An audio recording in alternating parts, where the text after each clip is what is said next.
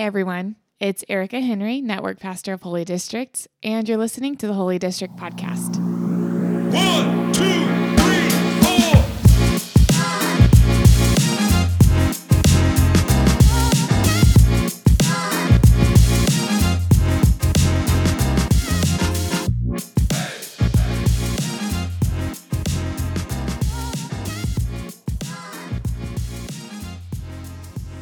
It's nice to be joining you again after taking a little break at the beginning of 2023, and somehow it's already mid-February. Holy cow.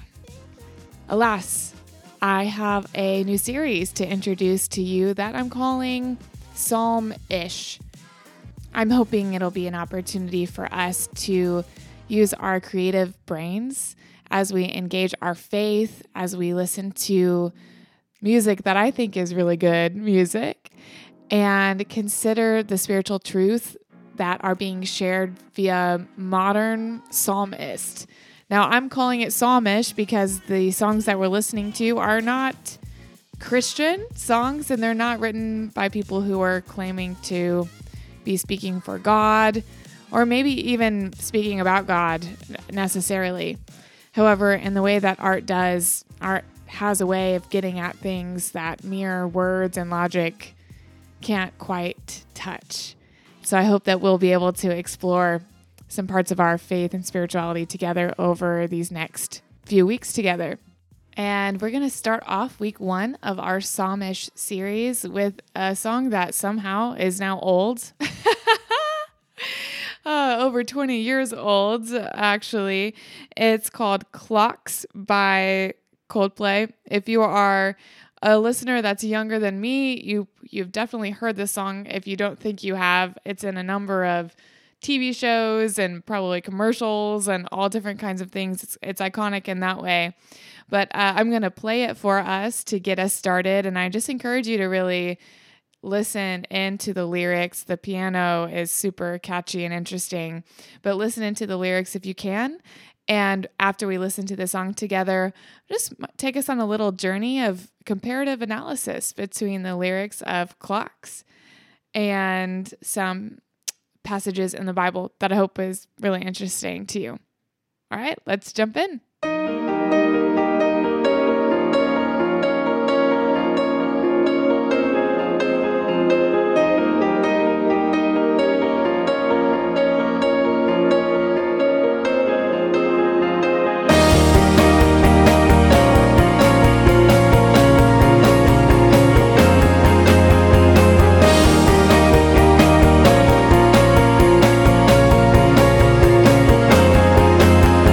Lights go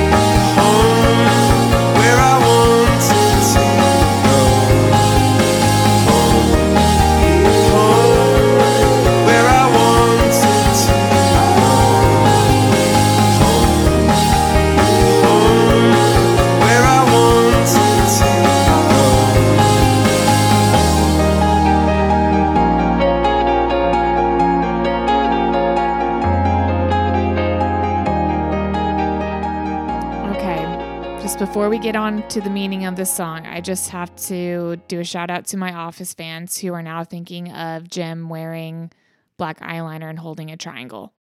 If you know, you know. Now, the meaning of this song has been a discussion for the 22 years or whatever that it's been in existence, because as good poetry often is, the words are so beautifully clear while also maintaining this sense of ambiguity. Some people think this is a love song and that it's about this constant tension and conflict that the writer feels in this romantic relationship that just can't quite work, no matter how hard he tries.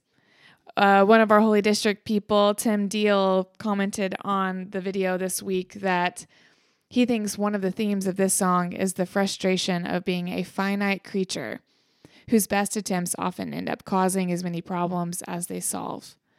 He says there's a longing for that to be made right, which I think is the longing for home here.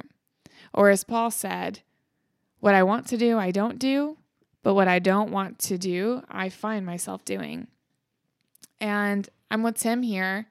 And the thing that this song makes me think about in a clearer and more helpful way, the spiritual truth that clocks has helped me to meditate on better than many sermons and conversations and books and theological dictionaries. The word that clocks has helped me to wrap my mind around is the word sin. Sin. Yeah. Now, I don't know what your concept of the word sin is, and it is a bad word. You know, it kind of has become a dirty word. It can really be attached to this idea of, I don't know, I guess it's the word that super religious people use to talk about the bad things that they see other people doing. You might have heard the phrase, love the sinner, hate the sin. I remember working at the United Methodist Children's Home when Blake and I were helping to plant our first church. And I had led a ministry group there, so all the kids that I worked with knew that I was a Christian. And my work was a volunteer coordinator, but they would often come to me with questions about the Bible or Jesus. And there was one young man in particular that I had a really soft spot in my heart toward. And he would come to me all the time after having conversations with one of the residential staff who was also a Christian. And he would come to me and say, Ericka, if I do this, is it a sin? What if I do this? Is that a sin? And he was constantly worried that every single action or thought, any mistake he made, any misstep would put him in danger. And this framework that, in my opinion, unfortunately, this other staff person had given him was creating this ever-present dread and sense of anxiety and self-doubt and fear that at any moment he could accidentally do something that would put him on God's bad side. And he was in need of constant affirmation and encouragement that he was okay, that Jesus really did love him, and that he wasn't ticking God off with every accident, mistake, or misstep. And I could relate to him. If I'm telling the truth, maybe you can too. Maybe that's the way that you were taught to think about sin, that it's something bad that you do that crosses a line, or it's something bad that you think, or it's something bad or it's something good that you should have done that you didn't. And sin has become this category of shame about your individual action or inaction. Now, here's what I don't want to do. I don't want to just throw everything about what I just said out as if there's no truth to some of those definitions. Sin definitely has something to do with our action, our thoughts, and our inaction. Sin definitely has something to do with our relationship to God and how we experience our relationship to God. But I think that this very harsh, individualistic approach to sin is not doing us any favors. And I love that we have poets and prophets and artists to help us explore, I think, more faithfully, the picture that the Bible gives us about sin. And so I want to start out with the first set of lyrics, the first verse of Clocks, and show you what I'm talking about. So in the very first verse, it starts out by saying, "The lights go out and I can't be saved. Tides that I tried to swim against have brought me down upon my knees. Oh, I beg and plead, singing, come out of things unsaid, shoot an apple off my head, and a trouble that can't be named. A tiger's waiting to be tamed, singing, you are, you are." When I hear these lyrics, I hear echoes of words, concepts, phrases, and symbols that are very present in the Hebrew scriptures, what we call the Old Testament, for those of us who are Christians and have the Bible as our sacred scriptures. In this first verse, we have this idea of darkness, the lights going out, the need to be saved, water, chaotic water that's pushing against the narrator or the singer. You have the apple, which has become the fruit, the forbidden fruit. It's the image of the forbidden fruit, although the Bible never says what kind of fruit it was. But when people think of the forbidden fruit in the Genesis account, they often think of an apple. And a tiger waiting to be tamed. These all make me think of the first few pages of the Bible. The first few pages of the Bible describing Creator God entering into a world that is wild and waste, that is covered in chaotic waters. A Creator God that separates and dominates those waters in order for dry land to emerge and for life to become possible in a way that it wasn't possible before. You might also think of the flood waters in the Noah story.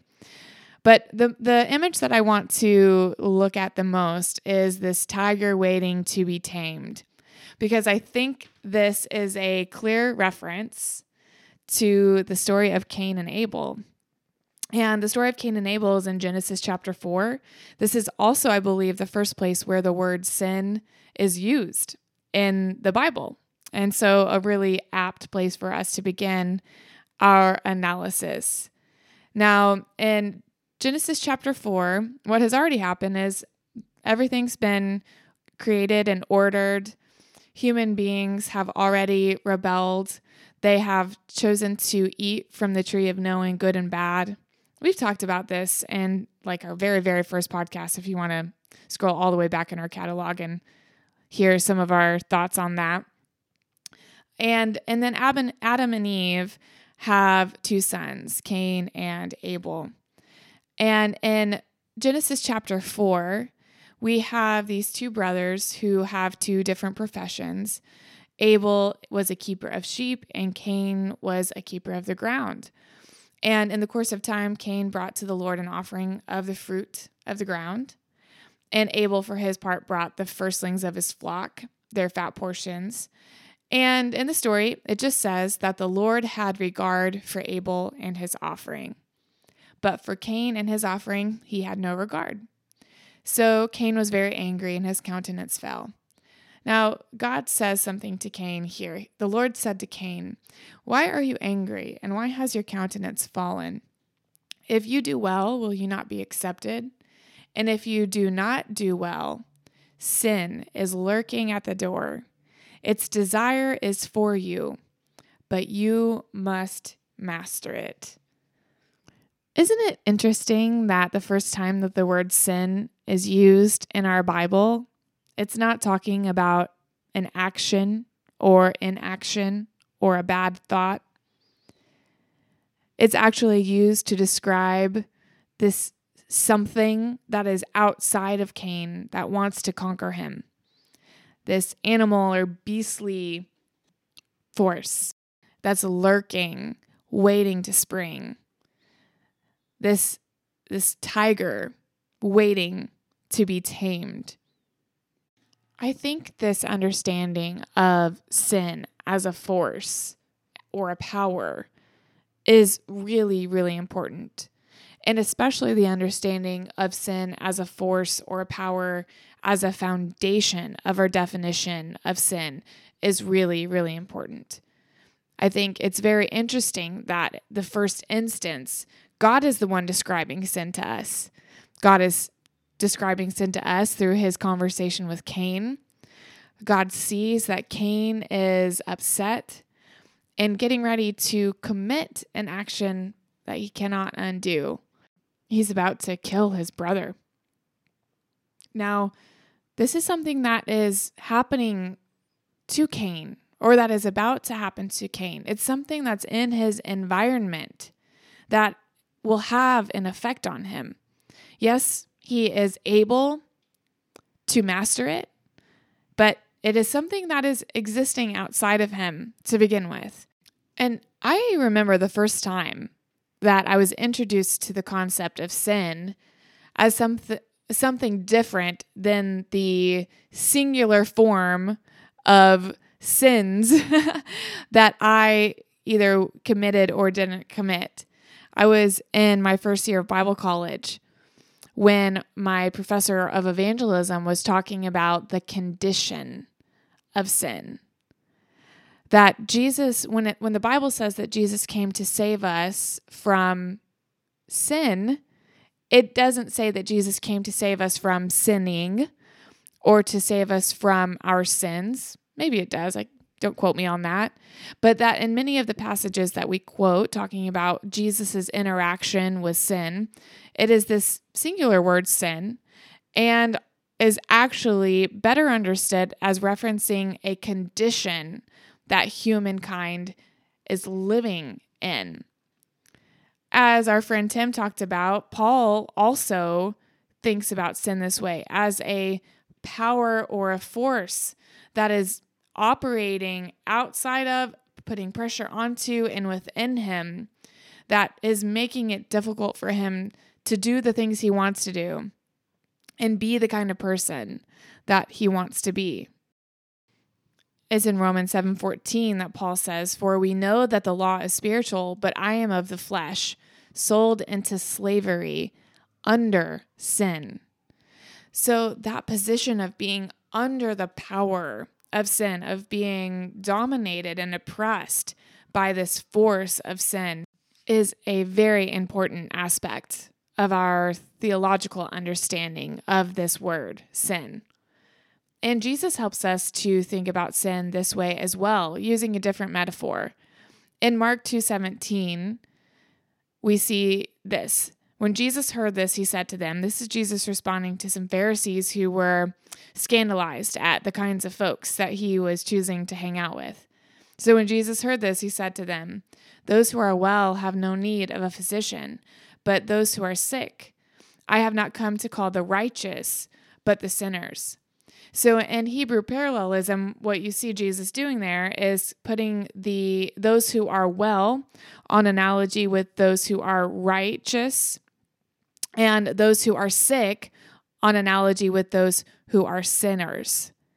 And so just like this idea of this tiger that's crouching and needs to be tamed, or this power, this oppressive power that is weighing down on us, or a sickness that needs to be healed, these categories of understanding sin are more broad and deep than just the idea that sin is when we do something bad that makes God mad at us. There's something about sin that is bigger than all of us. Now, as we have been riffing on a little bit, this idea about the condition or the state or the force of sin that is at work and so powerful in our world does have an impact on human beings. And this is where I think the actual definitions of sin can really be helpful. In Hebrew, the original language of the Old Testament, ancient Hebrew, the word sin is kata, and it simply means to fail. So the same word kata could mean to fail in the sense of to like miss a target that you were trying to hit if you were playing a sport. And the Greek word is not all that different. Hamartia, it's the same thing about missing a goal. And so really the definition of sin and its use in the scriptures is not necessarily about individual acts that are bad, but it's about this tendency toward failure. It's the failure of human beings to be fully human.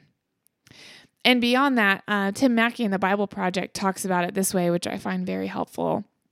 It's a failure to be human and the self-deception that we experience in thinking that we know what is good and what is bad. See, oftentimes we are participating in behaviors and systems and perpetuating ideas and beliefs that we think are truly good, which are actually causing harm. But we don't know that. We all have our reasons for doing what we do. We all have our reasons for the choices that we make. In this way, we are all Adam and Eve at the tree of knowing good and bad and saying, yeah, I'm doing the right thing. If people would just do what I think, then everything would be fine. And Chris Martin, in talking about the lyrics in his song Clocks, especially the lyric in verse 2, where he says, am I part of the cure or am I part of the disease? He says, I reckon everybody in the world questions whether they're useful to the world or not. He continued, some people think they're doing marvelous things. Hitler thought he was doing great for the world, and yet we'd all say, no. He was doing terrible things. You know, it's this idea that everyone is the hero in their own story, and yet everyone is failing in some way. Everyone is missing the mark. And according to the biblical story, the purpose or the mark or the aim of humanity is to bear the image of God and to lovingly co-rule creation in the wisdom of God. And so here we are, human beings who are self-deceived, doing things that we feel are right, that are often causing harm, going through our lives as the heroes of our own stories, experiencing others as villains, making decisions or remaining indecisive, choosing actions or choosing inaction. All of us are caught up in this experience, this frustrating experience of both causing harm and being harmed, of being a part of a world that is sick and being victimized by the symptoms of that sick world, of having parts of ourselves that we don't like, that we can't seem to get a handle on. Or as Chris Martin says in Clocks, confusion that never stops, closing walls and ticking clocks, gonna come back and take you home. I could not stop that you now know, singing, come out upon my seas, cursed missed opportunities. Am I part of the cure or am I part of the disease? Singing, you are. You are. This was the line in the song that first caught my attention who knows how many years ago. Am I part of the cure or am I part of the disease? And the refrain, you are. We're both. We are both a part of the cure and a part of the disease. I am. I know that's true in my experience, that there are ways in which my life is becoming aligned to the person of Jesus, where healing is flowing to me and through me and to others. And there are parts of my life which are still under that sway that are still sick, that are still in need of being rescued. And this is the experience of sin in my life and in my world.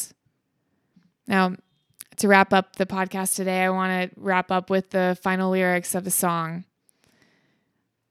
Home, home, where I wanted to go. Tim actually mentions that, this longing for home, this idea that, isn't it interesting that all of us live in the world and we have this experience, and even people who may not have a Christian or a Judeo-Christian worldview, most people would say, yeah, things aren't quite right. There's a sense that we do not accept the way that our world operates. We do not accept that we live in a world where a brother would murder his brother. We do not accept that we live in a world where children die of starvation while many people sit comfortably and fill their bellies full. Yet we participate in this world. We're a part of this world. We feel the wrongness of this world, and we long for a different kind of world. We long for home. And I love how, as you might want to listen to the song again, but as the song ends, you hear in the background, you are home, where I wanted to go. I'm not going to wrap this episode about sin up with a nice little bow. But I think as I listen to this song, you hear the songwriter longing for a world made right and expressing the intuition that you are, which is the inversion of I am, which is what God calls God's self in Exodus when God reveals God's self to Moses, that God is home. God is what we are missing. And that is in God that we will experience our rescue and our healing from sin. Now, here's why I say that. I think it's important to leave this reflection on sin, knowing that we cannot work our way out of our sin condition. You see, when we start with the understanding of sin, like my friend at the children's home had, we will become fixated on that which is problematic about us. We will become fixated on the things that we do wrong. We will become anxious and overcome by fear. But 1 John tells us that perfect love casts out fear, and that we actually have this beautiful future ahead of us where one day we will see Jesus and we will know him because we will be like him. And it is for this reason that we purify ourselves. And so I just want to end the podcast with a bit of encouragement to say, if you feel like Cain, if you feel like Paul, if you feel like Chris Martin, if you feel like me, the answer to being sick is not to do more or do better. The answer to being sick is to receive the right treatment, to receive the right medicine. Maybe the thing that's most scandalous about the picture that Bible paints of sin is that it's something that we are actually quite helpless to do much about. Someone who's sick needs a doctor. Someone who is enslaved needs to be redeemed or set free. Someone who is oppressed needs liberation. Just as sin starts from outside of ourselves, our rescue also starts from outside of ourselves. But maybe going into that is better fit for another song. I hope that we will get to interact with you between now and next week, where we will be talking about the psalm-ish I Can Change by Lake Street Dive. I'd love to know your thoughts. Find us on Facebook at Rediscover Sacred. You can follow us on Instagram as well, or you can just reach out to me, Ericka at holydistrict.org. That's ERICKA at holydistrict.org. I'd love to hear from you and include your input into our podcast next week. But either way, I'm glad you were here with me today and look forward to talking with you next week.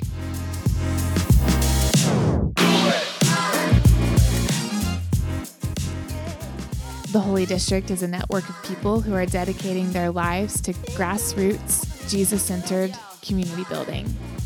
We're trying to rediscover the sacred and the everyday spaces where we already live, work, and play. And we're so grateful that you are along on the journey. Talk to you next time.